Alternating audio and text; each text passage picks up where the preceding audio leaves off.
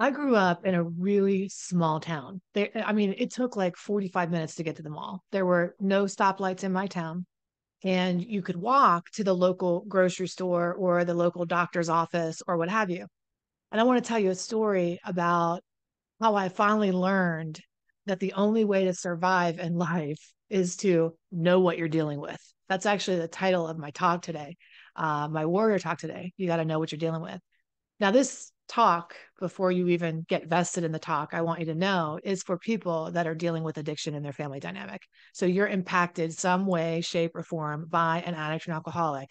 And knowing what you're dealing with is going to be one of these life saving warrior talks that I'm going to pour into today so that you leave this conversation feeling more equipped, more empowered than you did when you joined the conversation in the first place. So, if you want to go deeper, by the way, and you really know that you do need support on this journey, you need to know exactly what to do, you need all the help you can get, then I want you to go over to HeidiRain.com and fill out a request for more information so you can see about the different program options we have to support you on your whole family's recovery journey. Now, you walk to the doctor, right? So I'm like 6 years old, and my mom goes, "All right, you got to go to the doctor to get some shots." And first of all, I had never, to my memory, had any shots. I'm sure I had at one point or another, but I had a phobia around that. And I just remember the walk seemed like 10 miles from my house to the doctor's office. And it wasn't, it was probably a 20-minute walk. But I remember the whole walk at 6 years old thinking to myself, oh my God, what's this going to be? They're going to put, put shots in my arm and it's going to be terrible. And I had worked myself up to the point of absolutely no return. And my mom's like, you're fine. You're fine. It's not that bad. It's going to be fine. It's going to be fine. And, doing the best she could or whatever. So I get there, I get the shot, and lo and behold, it was really not that big of a deal. I mean, it hurt. I think I got that tuberculosis, whatever that was, with all the prongs and the pricks. And there were lots of them. So one of the things that I didn't anticipate was how many I was going to have. And you think, oh, you're done, right? It's just one and you're done. And oh, thank God that's over with. But no. So I get through the thing. And my mom had said, hey, look, if you guys are good, we'll go over to the store across the street, the grocery bag, and I'll let you guys get a sandwich or snacks or whatever. So I'm like, yeah, I'm gonna get something from the grocery bag today. So I get the shots. I get up and I go over to the grocery bag. We walk just right across the street, and I'm standing at the hoagie place where you can order a sandwich. And I was like gonna get like salami or something, I don't know. And I'm standing there, and all of a sudden I start sliding down the bun, the buns. There was this whole rack of buns, and I just start sliding down and pushing the buns off in slow motion, one one bun pack at a time. And I could like vaguely kind of hear what's going on. I'm like, my mom's like, get up. Oh, what are you doing? Get up. Stop screwing around, yelling. But really what happened was I'd passed out. I had myself so worked up from that whole incident that after it was over, my body was just like, nope, you're shutting down. And I have to tell you, I developed a phobia around getting shots or having to have needles on any way, shape, or form ever since then. And I know this is a delicate subject to even be talking about needles whenever we're dealing with addiction, but stay with me because I really do believe that it's an appropriate kind of um, an allegory for you to see how being prepared is the antidote to most all fear and all panic in our lives. But I know that intrinsically, growing up in an addicted household, one of the superpowers that I had, and many kids do when they grow up in addiction, is the power to predict. You kind of are develop this, today we call that an empath, but back in the day, we called it survival skills, where you need to know exactly what was going to happen and when it was going to happen. And you needed to be able to kind of have your own little crystal ball where you could predict the future. Because if you could do that as a little kid, if you could know how many drinks dad had had or what that argument was going to lead to, then you could probably prevent bad things from happening. So when you become an adult after that, anything that feels like it's out of control or you have no control over, or you don't know the outcome can lead to a panic type of situation. Now, so what am I saying? Am I saying, well, that means that you should just get used to the uncertainty and you should be able to live in that gray area of your life? Well, sure, there's value in that. But I think when we're dealing with addiction, I know what saved my life growing up and what has saved the hundreds of lives of people that I've helped over the course of this last decade is knowing what you're dealing with. You've got to know what you're dealing with. Now, I can know that in addiction. I can know that, yep, if I know what I'm dealing with, that's great because then I know exactly how to handle it, right? This thread of me being afraid of going to the doctor or getting shots continued on to, even though I was successful in these other areas and this other thing, I couldn't overcome that. And I remember, I mean, I want to tell you, this is so crazy. This is how bad it was. I had a natural childbirth versus getting an epidural. I was so terrified of the epidural and whatever they were going to do that I was like, you know what? I'm just going to go ahead and have a natural childbirth instead because that's just going to be better. I mean, in my mind, the unknown of the childbirth, I'd watched enough videos, I had researched enough natural childbirths, I did the Hypnobabies classes. I was like, you know what? I'm more prepared for a natural childbirth than the unknown of what's going to happen with that epidural. So, not too long ago, I went back to the doctor because you might see this little black and blue mark I have under my eye right now because I just got back from the doctor where I had this vein underneath my eye that was really bothering me. And it was really, like big and getting bigger and bigger the older I got. So I was like, I guess I can probably do something about that. I didn't realize I could. And then I found out I could. So I did. And I get my husband and we go into the doctor and I'm laying there and he's like, do you have any questions for me? And I'm like, no, okay. So, um, stay out of the sun, on and on. And so I lay down and he starts the process and he goes to put the medication into the vein. And all of a sudden, what I think is going to be like a little tox action, a little Botox action, right? Just like in and out. All of a sudden, he starts like taking his time in there and he's like slowly putting the medication into the vein, like one little tiny, tiny bit at a time. And all of a sudden, I wasn't expecting that. And I got myself so freaking worked up that in the middle of that experience, I passed out. I passed out. I jerked. When I pass out, I jerk. I do all these weird things. I came to, my husband's there. I'm sweating profusely. And the doctor's like, good doctor. He's like, you're fine. It's okay. Let me know how you would like to proceed. If you would want to do this or not, if you want to continue on, if you want to continue on or come back another day. And that's when it hit me that my whole life I had been applying how to know what I'm dealing with to get through something, right? So I used that logic here and I thought, okay, well, hey, I wasn't prepared that it was going to take so long. So how long is it? How many injections is it? How long am I going to be sitting here? What's the recovery time after that? And I asked every question that I could possibly need to know, which is what helps me survive any scary incident. But right after that, my second question was one that I didn't realize that we all need to be asking ourselves every single time is this something now that I know what I'm dealing with? Is this something I want to deal in? Now, I made the decision that it was worth it for me because I wanted to get that taken care of. So I said, now I know what to expect. And yes, I want to go ahead. I know what I'm dealing with, and I'm going to go in eyes wide open. Actually, I had to shut my eyes so that he could do it. I said, I'm going to go in knowing, and I'm going to sign up for this. Now, how does this at all relate to you as the spouse of an addict or an alcoholic?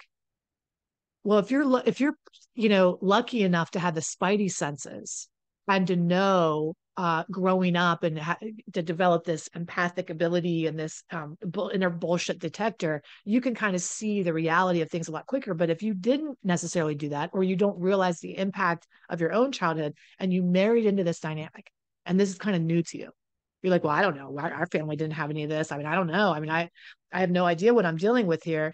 Then you're going in there without any one, you don't know who you're dealing with, you don't know what you're dealing with, and number two, you can't make a decision if you want to deal in it or not if you don't even know what it is that you're dealing with. And here, let me explain. You marry this person and you start this beautiful relationship with them, and maybe you met them and they told you they were in recovery, or they didn't. Maybe they had no issues before, or whatever the scenario is. I've heard it all. But you get into this relationship with them, and then all of a sudden you get blindsided, and over time they start to become like a different person, and you start to get confused as to who you're dealing with, right? And you do this thing called splitting, where sometimes you think you're dealing with John and he's a great guy and a great provider and a really good man and a good husband and a good dad, until he drinks too much. And then he checks out, he goes in the garage, does his thing, or he falls down, or he roughhouses with the kids, or he gets angry at you, or he says stupid shit, or he does wrong, he makes bad decisions with his money. But he's still just John, though. But there's drunk John and regular John. And so you go about your life in your family as a spouse of an addict and alcoholic, dealing with this split personality, and you start treating them like a split personality. So when they are under the influence, you start to minimize, you start to rationalize, you start to justify, and you start to sweep things under the rug and say, well, that's not really who they are. They're really this person over here. Same thing can be true if you're in a relationship, a partnership of any kind with anybody. It could be a parent, but for spouses, because this is like new to so many of you that go through this, the blind side of it really confuses you as to who you're dealing with. So what I want you to understand is it's not a question of who you're dealing with anymore. All right. When you look at this spouse over time, what happens is it becomes what you're dealing with instead of who you're dealing with. And that's why knowing what you're dealing with will change your life. You're not dealing with John, who's drunk John, sober John. You're not dealing with Mary, who's great Mary and high Mary. You're not dealing with these two different people. You're dealing with addiction. And addiction is its own animal. It is, there's something called an addictive personality. Now, most people get this wrong. They think that you're born with an addicted personality, right? You have a propensity to want to, I was just born this way. I was born addicted. But the truth is, less than 2% of the population is born addicted. And those babies go through withdrawal. And that's how that works, right? But the rest of us who dealt with substance use disorder on the spectrum of any kind train ourselves into addiction over time. And it's on a spectrum. And believe me when I tell you, it doesn't get any better on its own. That's why it's addiction. Okay, it's like, well, I just can cool out. That's a normie does that, not an addicted person, right? That's a whole nother video for another time, another lesson for another time about going one day at a time is crazy. But let me explain how, when you know what you're dealing with, is the addicted personality is what takes over and hijacks the person that is the addict or alcoholic. That is the person inside of there. And so over time, they start to develop this addicted personality, which looks a lot like narcissistic personality disorder. Addiction is a psychological disorder. It's not just a physiological, a craving for something. It is a psychological disorder. There's a part of the brain that's broken and never heals again. Whenever we really rectify that and come to terms with that, we start to treat it more appropriately, like the disorder it is, not a disease, but a disorder, a psychological disorder.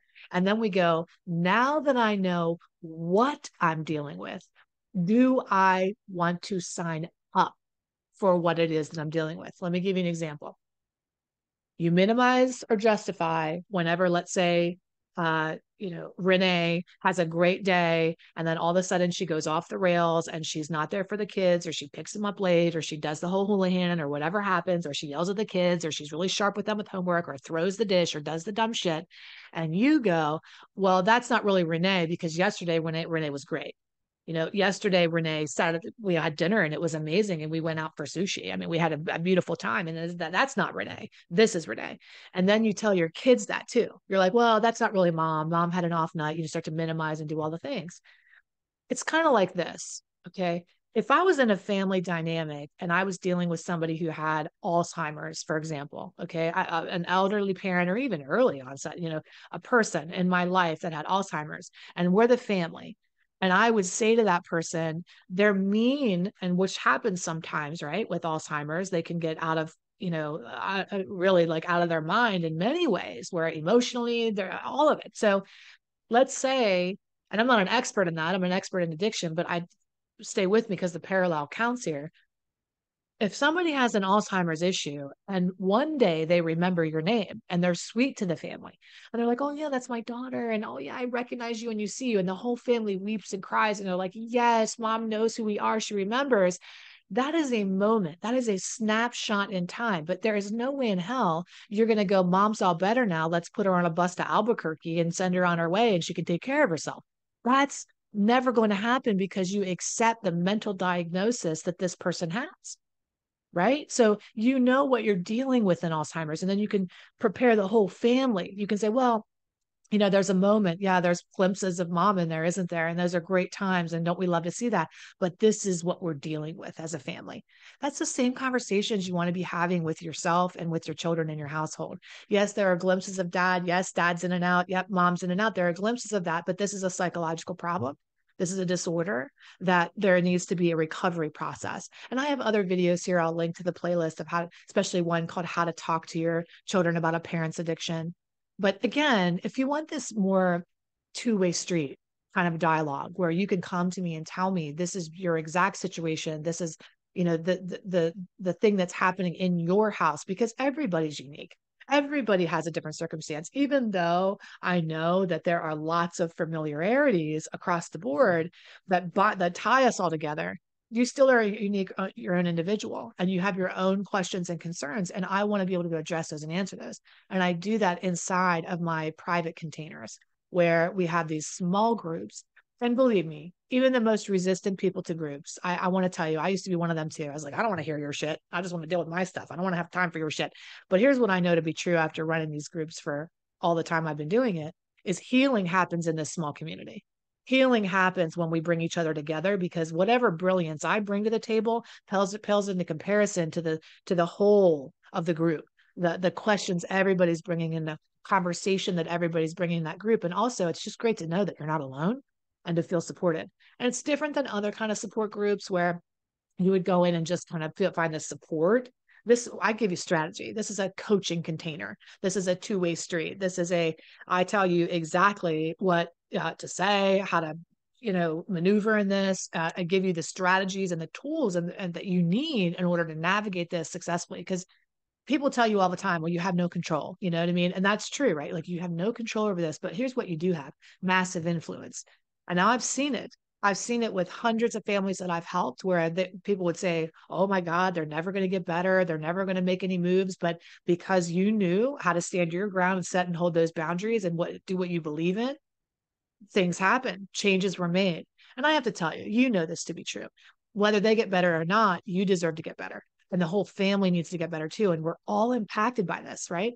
Not just one person. Addiction doesn't impact one person, it impacts the whole entire family. So the first step is to know what you're dealing with. Now, how do you do that? Is I've given you a little taste. I've given you a little hint of some education around addiction, but there is so much more, because the truth is, there are so many myths about addiction. There are so many misunderstandings, even coming out of the mouths of addicts and alcoholics who do not understand how they got here and what this is all about. They still believe that their trauma created this addiction, or they still believe that they were born this way, or they still believe it's a disease they have no control over. They believe all of these things that are really perpetuating this epidemic in life. And I'm on a mission. That's why I founded the Codependency Institute. That's why I became, I decided I'm going to be the family empowerment warrior. And I'm going to come out here and I'm going to dedicate my life to helping you understand the impact of addiction on the whole entire family and the tools you need to break your family free. Hallelujah. Amen. Okay. So if you're interested in having me come alongside you and do that, the next step would be to pour your resources, your time and investment into coming into one of these private containers where I'm going to give you everything you need to know, to know exactly what you're dealing with. And if you want to deal with it from that point on, should you stay? Should you go? What do you need to do moving forward? If that sounds like, man, that's right up your alley, I'm singing your song, I'd be happy to come alongside of you and pour into you and support you on this journey. I love you. Take excellent care of yourself and make sure that you leave a comment or subscribe so that you get notifications whenever we put out a new episode, especially of these, what I'm loving so much, our Warrior Talks. Until the next time, see you soon.